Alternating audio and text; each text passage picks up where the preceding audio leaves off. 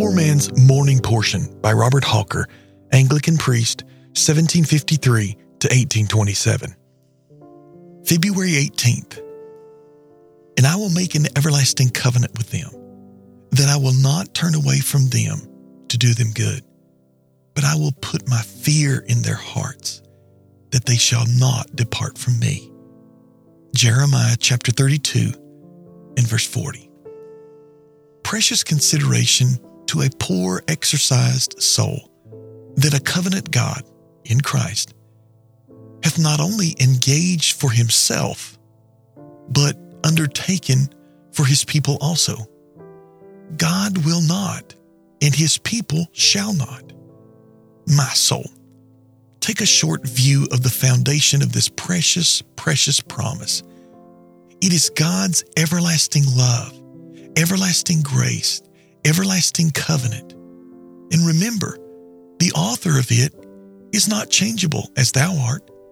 With him is no variableness, neither shadow of turning.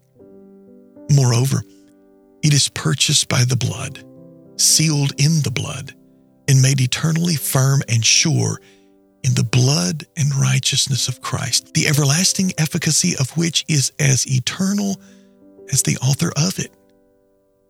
Neither is this all. There is a union with the person of thy Jesus.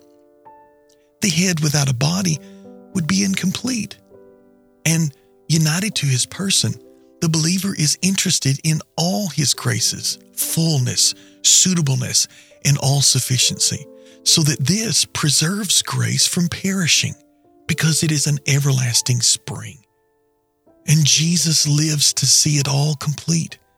His intercession answers every want and supplies every necessity.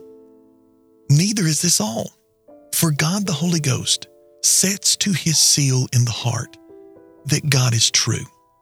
His quickening, convincing, converting, manifesting grace in the soul, in taking of the things of Jesus and showing to the heart, becomes an earnest and pledge and assurance, and all tending to confirm that God will not, and his redeemed ones shall not turn away, but his covenant remain everlasting.